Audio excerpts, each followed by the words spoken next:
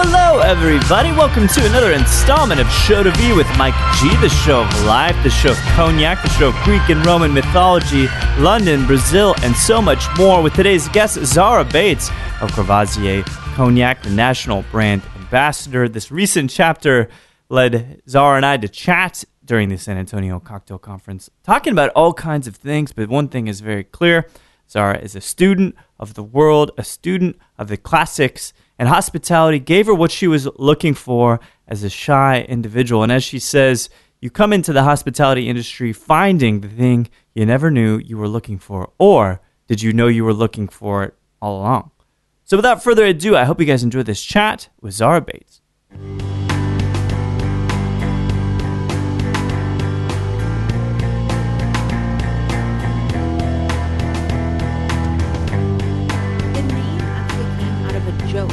Because the first year that the event had volunteers, every meal, like people were, obviously it was so kind and so generous for people to feed us while we were working, but every meal they're like, oh, we're in San Antonio, we should definitely, because all these people were visiting from other parts of the country, we should make sure that they get San Antonio tacos, right? Or they should get burritos, so it was always tacos every meal for breakfast, lunch, and dinner. Are you okay with that? Are you okay with tacos every meal? Well, this is the really funny bit, is that when we actually finished and we all went to dinner together, or we actually all went to lunch together, and we didn't have to get tacos, we all got tacos. We were like, we're going all the way. It's like almost like going to a white elephant party and then everybody buys the same gift. Exactly. It's like, wait, really? You knew what I wanted? I knew what you wanted. I thought you wanted this. And it's the same thing. Ultimately, at the end of the day, I think all of us just want tacos. Who doesn't want tacos? I don't really know who doesn't. I don't trust anyone who doesn't like tacos. Have you ever met anybody that said, oh, tacos, they're just not for me? If I have, I probably have blocked it out. It's traumatic. I mean, and I don't want to give tacos too much press or too much credit, but the fundamental concept of having a starch wrapping around a protein with another starch and flavor and spices, herbs, and all that, I mean, that's Greek. You've got a Greek wrap. You've got, sandwich, a hamburger. Like, everybody has their version of it. It's the perfect way to deliver. Egg rolls. They're all basically, or spring rolls as well. Yeah. They're all ways to carry your food with you when you go to work. A food vehicle. It really is. It really is. All right, so this is good. Now I'm hungry, so we're going to get out of here. We're going to have to get some tacos. But there's a lot to talk about. You studied in London, it looks like. You're living in L.A. You grew up in Morocco. This is a very rich, jet-setter kind of lifestyle. So let's kind of take it back. And so you are born and raised in Morocco, is that right? No, I was born in Morocco. My father is American. My mother's Moroccan. Oh, interesting. My father was stationed in Germany at the time, and he was on TDY, so they were doing a lot of their kind of military tests and that sort of thing. And my mother's like, I'm going home. I'm not doing this by myself. So I was born in Morocco. Almost all of my Moroccan family is either in Morocco or Europe. My father's side of the family is mainly in West Virginia. No kidding. Yes. That is a very interesting, disparate collection of Most definitely. Well, I think it runs in my father's side of the family to the opposites attract. My grandmother was a Jehovah's Witness. My grandfather's an atheist. My mother's Muslim. My father's agnostic. They're getting closer and closer together. Well, you know what's great about that? You got all in and then nothing. Yes. It averages out to right in the middle. Exactly. Good, great, moderate religious beliefs. But the wonderful thing is the core value that both sides shared is that be good to people, be kind to one another, treat each other with respect and generosity. And I think that those are pretty much the core values of the hospitality industry. I think so too. I think that the hospitality industry, maybe it's rather like a metaphor for how people should be. True. You ever notice, though, people that treat each other poorly, they'll go in and they'll treat their servers poorly. That's quite true. It's very strange. That's very true. I don't know that I've met somebody that is really terrible to people but nice to the service industry. Like it's like a petri dish of us in our purest forms of how we're going to interact with each other. As a kind of, if you're going to say, okay, this is a general rule, I would say that I agree with that. But there are occasions, everybody has a bad day. Everybody has a bad day. Yeah, people go through things. And sometimes, if that is generally how they are, I worry. Yeah. But if sometimes people have a bad day because you never know what they're coming from. Right. One of the experiences that I had that kind of formed me as a person within this industry was coming across somebody that was really acting poorly towards me. But in which sense? In the sense that he was yelling, kind of slamming things on the bar top, very, very disproportionately reacting in an angry way. Got it. Blowing things out of proportion, right. But what I found out was that as I kept being kind and showing generosity, he actually broke down and started crying and said, I just found out that my brother is diagnosed with a degenerative disease that is not only, and his only sibling, not only going to rob him of his health and his life, but also of all of his memories. So even essentially he's going to be dying alone, even even when I'm there with his thing, right? with him. But he was a young person. He wasn't an old person. Yeah. So to see your only sibling going through that, he was devastated, and he was reacting out of that. And we have that onus to be kind and generous even when the person in front of us isn't being that way, because you never know where they're coming from. You never know what they're dealing with in that day. Well, it's empathy, right? It comes down to that. So true. I feel like we're not trying. It's interesting. So we bring it. Let's bring it up a layer, and talk about societal things and kind of social things. But do you feel like people are losing outside of hospitality? I think we're doing pretty good there. On the streets, at work, do you think we're losing the ability to empathize with each other? I think we're losing the ability to recognize, because we don't interact with humans as much as we used to. That's a great point. Yeah. Which thankfully for the hospitality industry, we provide a space for humans to congregate and have human interaction. Yeah. No shortcuts there. You have to show up. You have to look someone in the face and order something from them, and you have to sit next to another human being. Yeah. So we're keeping alive that ability to connect and empathize with one another, because that's why bars and restaurants keep growing at an exponential rate. Yeah. It's not just the fact that the cocktail, it's the golden revival of the cocktail as well. Consider this happened at the same time as the internet age really started taking effect, and we spent so much of our lives either on a smartphone or sitting at a desk looking at a screen. I never thought people needed to reach out to one another, and that was a convergence of two things coming together to kind of bring this industry back to life. I think you're right. Do you listen to music pretty often? I do. Me too. Right. So we love music. Yes. So vinyl it keeps increasing as this section of the market. Because, I think at least that you have to experience it. You have to be there. You got to pick up the needle and you've got to move it. And so, to your point, maybe you think that there's this vacuum created, that all the technology, and as I kind of pantomime holding a phone to my face, like that this is causing us to really seek out and crave those interpersonal connections. I think so, because a human baby actually can't survive if they're not held and touched. Yeah. Humans need interaction with others. We will always search each other out because we need one another. And to be able to be part of an industry that fills that need, I feel very honored and blessed to be. We're counselors in a sense, aren't we? Absolutely. Well, not me as much, but no, it's true. Who gets the chance? People are always being talked at, but who are the listeners of the world? It really is people standing behind bars. It's so strange. I never thought that you could parlay being in the hospitality industry as being the pressure release valve for very, very egocentric technology use, right? And absolutely. That was a very wordy way to put it. but yeah, I think you're absolutely right. Okay, so then it makes me wonder.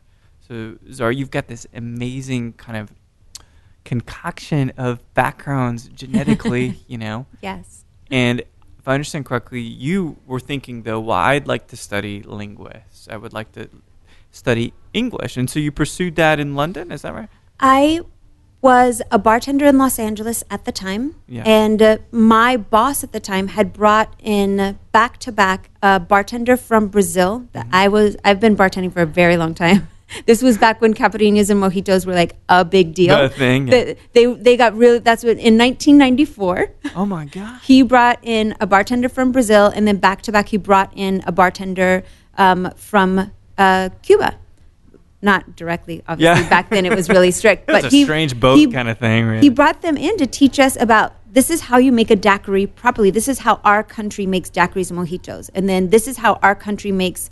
The United States does not make caipirinhas the way that gauchos consume caipirinhas. Okay. But he was generous enough with his view and what he loved to make sure that we were able to offer that to our guests. That he brought, and I got very excited at that point in curiosity. In 94. That's way ahead of the time. So I started traveling to different countries. So I went to Cuba. I went to Mexico. I started traveling Jamaica, to places that had rum or that did cocktails that I'd always loved, like Player's Punch, and found out what they did there and tried to kind of build my knowledge. And when I was in Cuba, I came across bartenders from London in Cuba. And we started talking, and I told them about my curiosity, and they said, you have to come to London. This is, like, we're really starting to kind of move stuff in this direction. Because all I was talking about was, okay, well, I've had all these cocktails in the Caribbean. I'm like, I need to know more. So I went back home to Los Angeles in 1998 and went back to school, started studying so I could apply for a student visa to go to London. So I went and applied and got accepted in London. There, got accepted in London to Westminster University whilst I was doing my degree there. And I figured if I'm going to do a degree there, I might as well be in things that I love. So I got a degree in English, literature, and linguistics. Incredible. And during that time, I worked at the Sanderson Hotel and at a place called 57 German Street, and really got a serious education in cocktail making there. Why may have heard of 57 German Street? 57 German Street was a members club, but it was the bar that the bartenders from Che used to go after their shift. Okay. And Che at that time, this was from 2000 to 2006, Che at that time was considered the best bar in the world. Wow. And so they would come in and sit in front of my bar as I was making drinks, and they would give me tips, and I would ask them questions. And I've still, to this day, I can't believe that I was lucky enough to have them come to my bar and sit, and just because I was enthusiastic, and they were helping me for nothing. That's incredible. But that's this industry. People want each other to succeed. I think so. We'll talk about kind of the future state of what the hospitality industry is, and maybe bartending and stuff like that. But I want to dig in a little bit deeper into, because you're saying you returned to school, which means you pursued it once already. Is that fair? Yeah, I did an associate's degree before then, but any area of focus? Because I'm trying to figure out. I was studying the classics, so literature again, yeah. Literature, but it was classic Greek and Roman mythology. So is Homer what I was focused on. Virgil exactly. And things. Interesting. Okay. I'm a nerd about everything. But I like that. So all right, we'll nerd out for a second. Who is your favorite? We'll go Roman mythological character. I would probably have to say Minerva. Tell me about Minerva, because she was like the goddess of war, or whatever, but she was also she was thoughtful. Okay. She planned things out, and I believe... Methodical or thoughtful? Well, she's definitely both. Being methodical is very important to being behind a bar, and I feel that she was pretty incredible. And so Ares is her male counterpart, right? Yes. In Roman, okay. Well, no relation, or are they married, or? No. She was actually born as a full adult out of Zeus's head. Interesting. That's her story. She had no mother. She was born out of his mind. That's amazing. He had a headache at one point, and his head cracked open, and she came out, and she... Some great ideas, I think. So if you ever see an owl, that's her animal that kind of is her representative. So from Clash of the Titans, the owl that is with Perseus, right? But that was kind of like a melding of within... I know that movie. But that was supposed to kind of... It represents her, but I think that it also normally... I believe Mercury is the fleet of foot, but I think he was kind of melded into the owl as well. I see. Okay. So but the owl definitely represents her because she represents kind of knowledge and being methodical and kind of being very good at planning out kind of point counterpoint war strategies. So it makes me wonder. You have this. It feels like a very, very deep, rich understanding of the classics of literature. Why did you not pursue that? Or you did and you shifted to hospitality. What happened there? I believe that the hospitality industry allowed me to use every aspect of myself and not just my mind. And I wanted really I considered it living a full life because the hospitality industry really pushes you emotionally, psychologically. You have to be able to be very thoughtful and concise, and you have to be a critical thinker, all of these things, but they have to Minerva, be instantaneous when you see somebody walking into a room. Wow. You have to be able to do all of those things, and you have to sustain it for minimum 8-hour shift. Yeah. Most shifts are way longer than 8 hours. Right. So, but you have to be able to sustain that. And I felt that actually challenged me as a person, and that's why I fell in love with this industry so wholeheartedly. Man, it's funny because normally I'll get some ideas for questions as I'm talking to people. Like, there's so many things I want to ask you. It's like, well, should we talk about literature? I mean, she was in London for a while, But I guess so. For someone that seems so, at least to me, down to earth yet really insightful and erudite, L.A. Yes. I've got my perception about L.A. probably tainted slightly. But what took you there? Because you were in West Virginia, and that's kind of where you were raised. Is that right? I was raised mainly on military bases. Got it. Okay. So we were. My parents were stationed in Northern California, and I wanted to not be that far away, but I wanted to go to a big city, and I'd been going to San Francisco at the end of every month with my parents. So I was like, well, I want to keep exploring different parts of the country. And so I went down to Los Angeles and learned a lot while I was there of hospitality. And you would be surprised hearing that because a lot of people don't think that about Los Angeles, but I happened to, as I said, it really had to do with the bar that I was working at. Where did you start working? I started working at a place called Bar Marmont. Okay. The first time I was behind a bar, and Sean McPherson was the owner there, and people in the hospitality industry in New York know that name because he's also moved on to open a number of hotels and bars in New York. But he originated in Los Angeles. In LA. Well, he originated like his restaurants and bars there. But he had a commitment to this industry. He had a clear focus and a passion of what it was that he wanted to do. And he wanted everybody that worked with his team to be as passionate as he was. Yeah. And so he shared that with us. So it seems like, was your lust, or lust, it's not a dirty word, I promise. Your insatiability for knowledge and learning and culture, do you feel like the cocktail process really catered to how you like to think about the world? As ingredients from Cuba, ingredients from, Puerto Rico. I think a lot of it actually comes down to the fact that I come from a military family. You'll notice that there are a lot of people that come from the military that end up either working in a kitchen or a restaurant or either front of house or back of house or behind a bar because there is a sense of structure to it and there is a sense of purpose to it. In the same way that you say if you have a platoon within the military, you have to rely on one another to make it through the next day. Everybody lives. There's that's the goal. Yeah. No man left behind, right? Exactly. So there's a very similar mentality about the hospitality industry is that you can't do it without the person standing next to you or the person that was prepping before you or your bar back. It takes a team to make something happen, and which comes down to StarTenders. Like they're really what's the point? Nobody makes it alone. We need each other to get to where we go, and honoring one another is really important. Honoring the people that came before us is really important. Absolutely. Well, here's a really strange tangent. So one of the things that's interesting, versus where this is a very strange tangent. One of the reasons that the Nazi Germany worked, is because they didn't pay, or they, you could say it's slightly after this, but let's just put it this way, not paying homage to the history and the actual culturally relevant icons that brought us where we were. Right. Not paying homage to that allows you to create a new society which has no foundational skills or compassions or ethics. Right. Right? You see what I'm saying? Like, if you create a society out of nowhere, what do you have to stand on? Right? Because we say like, oh, the Constitution. But like, we don't really think about Thomas Paine.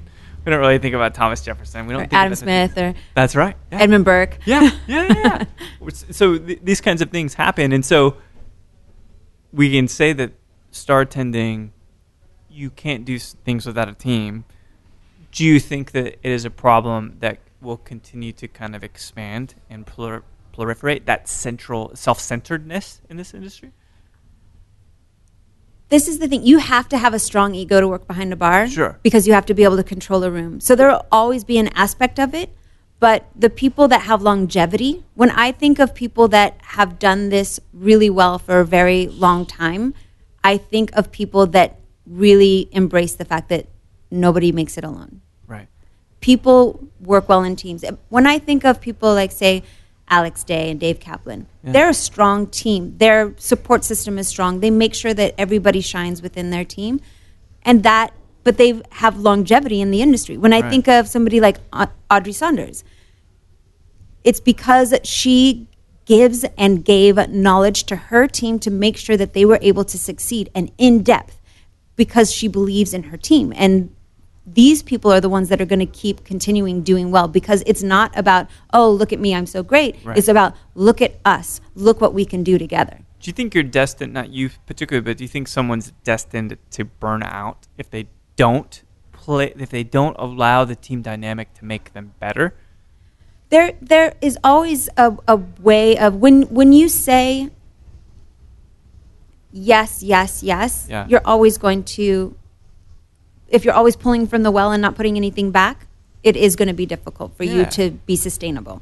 Do you feel like that's kind of really the nature of the universe, though? That it is a balance? You have to kind of replant every tree that you dig. Exactly. That's part of why working for the company that I work for and it being so important, water being so important, sustainability being so important, is because of the fact that, because I work for Courvoisier, if they stopped using like these pesticides because bees are dying out and we can't grow more bees. You can't. Well, the thing is that really, they can't pollinate grapevines without bees. Right. So you have to make sure. Exactly. Yeah. You have to make sure that everything that you do is going to give back to the earth that you're using. They have been growing wine there since 3 AD.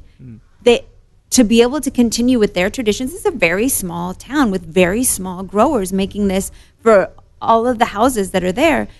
They have to honor the earth. They have to make sure that they give back what they take. Otherwise, they won't be able to survive past that. So perfect metaphor for people, right? So exactly. Pay homage, work as a team, revere the things that you're kind of imbibing in. Exactly. Well, so, man, it's such a wonderful palette of background academia. You've worked in hospitality for so long.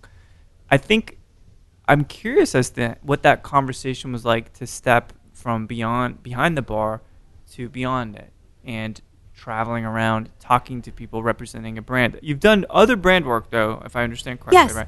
How long have you been on the brand side of things? I've been on the brand side almost 2 years with Courvoisier. Okay. I've worked as a bartender representing a brand for events or going to do something and a lot of bartenders do that. There are bartenders that's their sole focus of how they work. Yeah. And it's a wonderful way to work, but you also, as you said, you have to keep feeding yourself, making sure that you are nurturing yourself. But the thing that I feel is the biggest change and the biggest difference is that it's a lot of working alone when you're representing a brand. When you're on the road, right? Because your team is in the office and you're kind of representing your team and making sure that you're looking out for your team's interests. But you're not with them all the time. Do you like that? Do you like being kind of the lone gunman on the road? I am an only child, so it comes in naturally. But that's what I love about working behind bars is that you have people that you rely on. It really is, people always say, oh, my bar family. It really becomes that close because you are physically constricted to work that closely with one another. So I miss that intimacy, even though I have a great, strong team and family feeling. It's just we don't see each other enough. Right. I want to see them more. Man, it's. Do you like that? So, only child thing makes a lot of sense. Right? Yes. In a good way. I had a couple, a few friends over the years that are only children. I'm like, oh, I get it. Kind of gets it. So, how do you feel about the performance aspect of being on the road? For example, facilitating a seminar, facilitating a training, which is kind of taking yourself away from the group dynamic and being on stage solo. I was terrible at it at first. Really? Because being behind a bar and the type of bartender I was is that I was the exact opposite of a star-tender. Is that I felt when somebody sat at a seat in front of me at a bar, I took a spotlight and put it on them and made them the star of this experience. Selfless, right? That was the whole point of them coming out, is because how often did they get somebody to look after them? And because at work, you're working and you're trying to make sure that you achieve the goals that you're trying to achieve there. At home, there's also certain relationship goals that you have to achieve. But you go out and it's just a moment of looking after yourself, maintaining a conversation that's different than the norm. Right. But when I was standing out alone, being like, okay, pay attention to this guy now. You're the representative of this thing. And it took me a while to actually turn it around and say, well, I'm actually here to share something that these people have come into this room and they want to know. Got it. Okay. So if I make it an interactive experience, make sure that they're part of this experience and that they're able to jump in whenever it is that they feel comfortable and make it an inviting experience, then that's when I started getting better. Because you probably felt better about it. Like much better. Collaborative. Exactly. Because you are more team. Do you find yourself at times to be an egoist, where your interests are the things that are most important? I'm getting the sense that that's a no, but it's never about my interest. Yeah. I try and consider myself to be the voice for our small growers for our cognacs. Yeah. So we only work with growers that only have 5 hectares of land to 25 hectares of land. That's tiny. Yeah. And one, they don't speak the language in the United States, and two, they don't ever really leave that area to come here. So who's going to speak for them? Yeah. Who's going to speak for our master blender and our team that's working, and they stay inside the chateau, or they go and look at the grapes, or they're going to source the trees? I have to be the person that talks to it. So I'm representing them, not myself. That's a big responsibility, isn't it? It is a very big responsibility. And to be able to honor something that has traditions that go that far back is very important to me, to make sure that I'm able to be as elegant as they are, be as kind and giving as they are. Otherwise, I would feel like I was failing them, not myself. I think that's really lovely thing. It actually makes you cut out to be and this is not a critical or an invective, but perhaps you could serve your community politically too. Right? Does that ever interest you? I mean, that's a tangent. Absolutely not. I don't have. No good. No. I'm only political in the sense that I want to make the world we live in a better place. Yeah. But I feel that the way that we make the world a better place, that we live in every city. I also have a nonprofit that's called Art Beyond the Glass, but it's all based in hospitality. Yeah. And the great thing about this is it is the core of who we are as hospitality providers. Is it's really about, all we do is the organization of it, and then local bartenders actually create the art. They create the kind of theme of the bar that they're going to have. They do tag team bartending. Everybody gets to experience it, and then all of the money raised gets reinvested, but in that local community. It can only be a local charity. That's amazing. So it makes the world a better place a little bit at a time. A little bit at a time. I like that.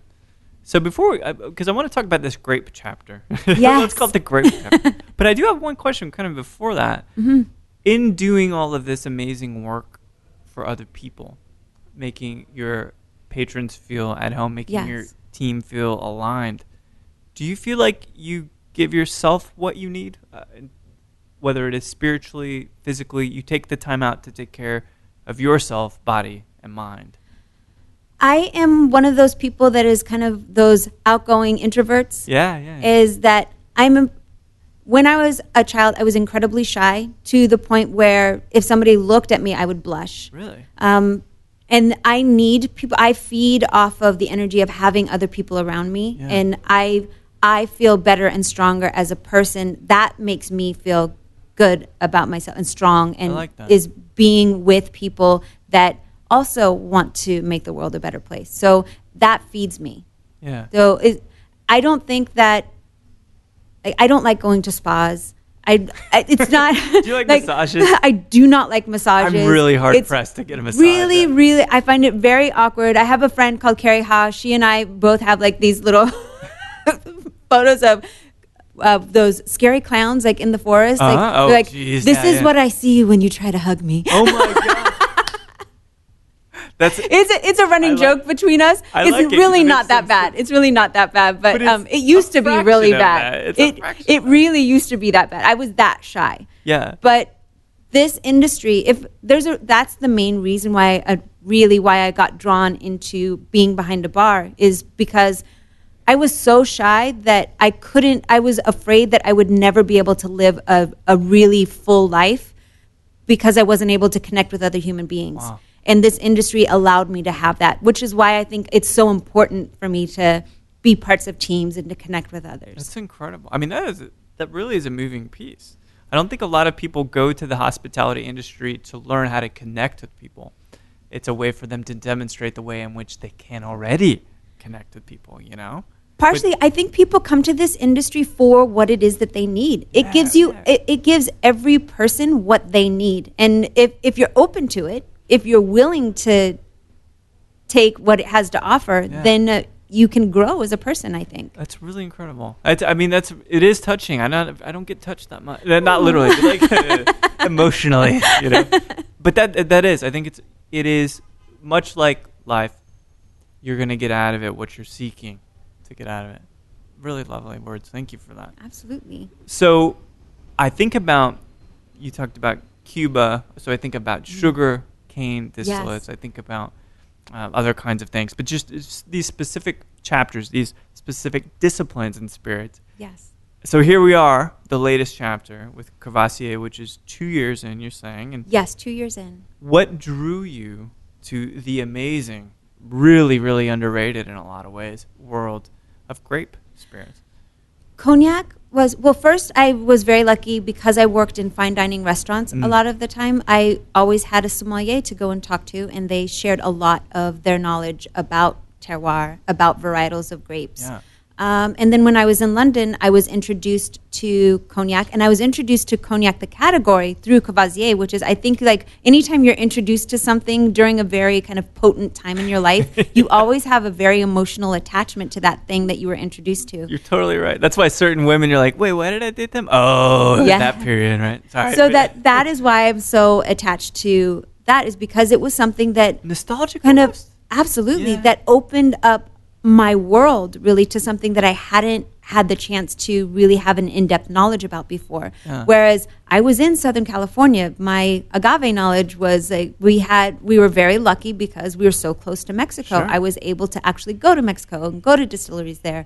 And when I was in Jamaica and when I was in Cuba, I was actually very immersed into the rums there. So I was having all of this knowledge, but I didn't actually get the knowledge about cognac until I went to London. And that was when as I said, I was really getting that education about the hospitality industry. And so I associated the two. And when I came back, I was offered a lot of different brand works, but I waited and waited and waited until it was the one that was right for me. It's amazing.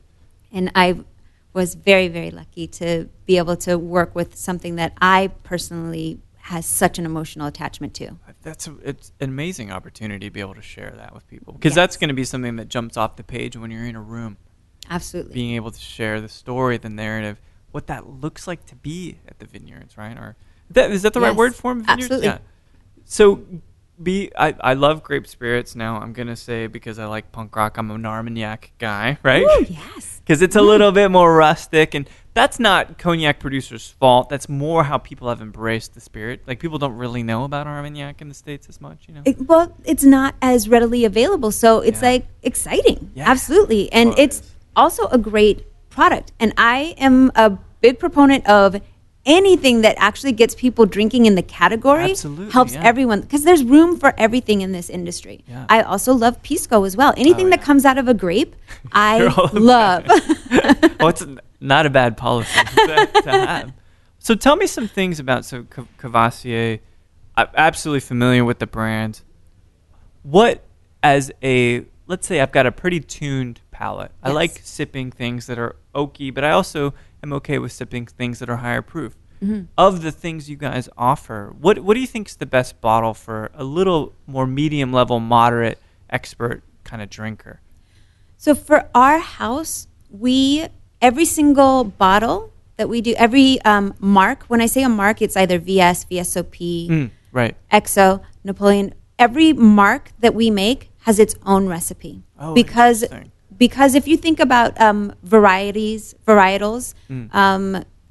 we're sourcing crus from different growing regions. It's similar to this. We mainly have the same varietal, which is Uni Blanc, but then we're sourcing from different growing regions, which are called crus. So when you source from those growing region, the actual grape itself tastes different. Therefore, the juice tastes different. Therefore, the eau de vie tastes different. Oh, eau de vie, thank you. Yeah. So, and then there is the aging process, whether it's in a dry cellar or a humid cellar. So, and how long it spends time in the wood really affects it as well. Right. So, based on how long it's going to be spending time in the wood and where it was sourced from, it's really going to change the recipe of that mark. So, because every mark legally has to be aged in different times, we actually make a recipe based on the fact that it has to be aged for different times. Which it makes lots of sense. It's like wearing clothes that flatter you at certain ages, right? It totally is. Is that a common thing for cognac, or do they just use the same recipe and age it different areas? Every house is different because they're aiming to do something different. They're aiming for a house style. Right. So our house style, we want to stay as close as possible to the eau de vie. So we want you to know what that actual eau de vie tastes like. Right. We want to use the wood as an ingredient, but not something that will cover up what's actually there. Gotcha. So different houses want to, say they want to provide maybe some more oomph. Mm-hmm. They'll actually leave it in the wood for a little bit longer, so you actually get something that's slightly weightier. Yeah. So we are considered to be very subtle, elegant, and kind of. We do have a lot of complexity. We are considered to be very aromatically complex. Interesting. So that is our specific house style. We can't have too much wood and still continue to be aromatically that complex. And I think that's a brilliant thing, and that's a constant struggle with bourbons, right? People, they just assume, and I've seen it firsthand. If I only drink 12-year-old or older, it's like, well, why? What if a 7-year-old tastes good? You're not going to drink it? That's basically like turning down so many amazing pieces of art because it's like, well, it's not on canvas, it's on clay. You know what I mean? It's so strange. And so it seems like the approach you guys take is exactly what it needs to be for each aging container, I guess you could say. That's the goal. And also, when you're considering that, say you're making a different type of cocktail, you would never, for our house, I would never use one, like Mark say, I'm not going to use the VS to make champagne cocktails. Right. Because the VSOP works so much better because that recipe actually does méthode traditionnelle. So that's much closer. And that's the same traditional method that champagne uses. So it just makes sense to connect. Exactly. Yeah. So different, and it has a viscosity to it because of that on the lees method. On the lees means that traditional method of fermentation. So because that's available, I would prefer to do a sidecar with the VSOP because a lot of people say, oh, my sidecar tastes so thin. Well, it's because you're probably using something that has a clear wine fermentation and distillation process. So for that particular one, you might want to add a bar spoon of sugar into your shake. Yeah. Whereas if you're using something that isn't on the lees or traditional method fermentation and distillation style, you don't have to worry about putting in that bar spoon of sugar. Ruggedness, exactly. Right? Yeah. So think about the base that you're using for the cocktail that you're trying to create. Yeah. And that's the same for anything, whether it's bourbon. Yeah, absolutely. Different gins are going to provide a different profile for a different type of cocktail. Absolutely. There's certain gins that work better for a Gin Mule than there are for Martini. Just thin and exactly. So you have to really be a lot more thoughtful in your process of cocktail making than just saying, oh well, it's like coloring by the numbers in a book. Right. I only do this way of cocktail making. Well, actually, maybe be a little bit more thoughtful about this, because you're actually going to be honoring all the hard work that, some 85-year-old grower. And, well, no, I mean, not just the distillers, but these are people that are growing and making the wine themselves. Like, how are you honoring what this man's been doing and his family's been doing for generations if you're just painting by numbers? Man, that's a good point. I think people are prone to put ranch dressing on everything, right? It's like the same kind of thing. There's nothing wrong with ranch dressing. No, I have no problems with it at all. But one size doesn't always fit all. True. You got to be versatile, and you have to think about things. Sometimes you need blue cheese. I think so. Exactly. So as you kind of travel the world, travel the States, talking and evangelizing grape spirits, in this particular case, cognac, is it getting easier? Have you noticed a change in the way people are responding to the trainings, to the ways that you conduct classes? Are they more open to it than ever? I think there's still so many questions about cognac, because cognac has, just like wine, there's a lot of questions about wine as well. Yeah. And you have to make a great wine before you can make a great cognac. So a lot of the questions actually have to do with terroir, and because people first, they find out, oh, well, it's made from grapes. Yeah. Hold on. And then they have all of the questions that come from oenology. Yeah. So you cover that stuff. And then, so it just keeps getting more and more and more in depth, which is wonderful for the people that have kind of been nerding out on it for a while. They're like, I've been waiting to talk about this for so long. Someone asked me about this. Yeah. But it just keeps getting more, the questions keep getting more in depth. I think do you think that that's because people have access to more knowledge now? That they're absolutely self-initiated, or going to go real deep into a topic now? But also, people don't feel as intimidated by the category. First, there was because it starts off as wine. Right. How we get taught how to make a daiquiri. Yeah. We get taught about sugarcane process and the different styles, what region it comes from. We get that education, but we don't get the wine education as a base before we get, because we know about distillation, we know about fermentation and yeast strains, but what about the actual growth of grapevines and why you have to plant them 3 meters apart, and why there's rose plants in between every single row in every winery you'll ever see in the world? There's so many things that have so many. They've been doing this for thousands of years, so that knowledge is exactly. So it's intimidating to try and get that much information in. When you talk to Assam, they've studied for years. Right. It's not just something that, it's like, there's a reason why you call somebody chef, is because they've studied for years to get that technique. You can't just be like, okay, I've been behind a bar for a year and now I know everything about everything. It's a lifelong process. It's a lifelong process. And that's just one chapter of it, right? Like the agave piece. Oh my gosh, we go deep into mezcal. We go deep into gin. We talk about a terroir spirit. Exactly. Oh my God, it spins my brain. But that is the exciting and the riveting part of it too, is that the knowledge is ceaseless. You can keep finding out new things. And thanks to science, they keep giving us more information. Those bastards. Yeah. I just want to relax now and again. I want to turn this off, stop thinking about stuff. So you are here in San Antonio. We talked about the Team Taco with Mr. Jonathan Smolinski, wonderful gentleman from Vancouver. You have a class that is tomorrow, right? We have a class on Saturday. With Robin Nance. With Robin Nance. About grapes, I hope. It's called From Grape to Grain. Yeah. It is about the historical links between Scotland and France. Oh. So I like that. She is the national ambassador for Auchentoshan, and she is talking about everything that has happened through history. We'll be talking about how long that old alliance has been along. And when I say old, it's A-U-L-D. And that is a Scottish name for the alliance. For the French, it was called the Vie, Alliance de Vie. It's also old, obviously, in French. So we've been...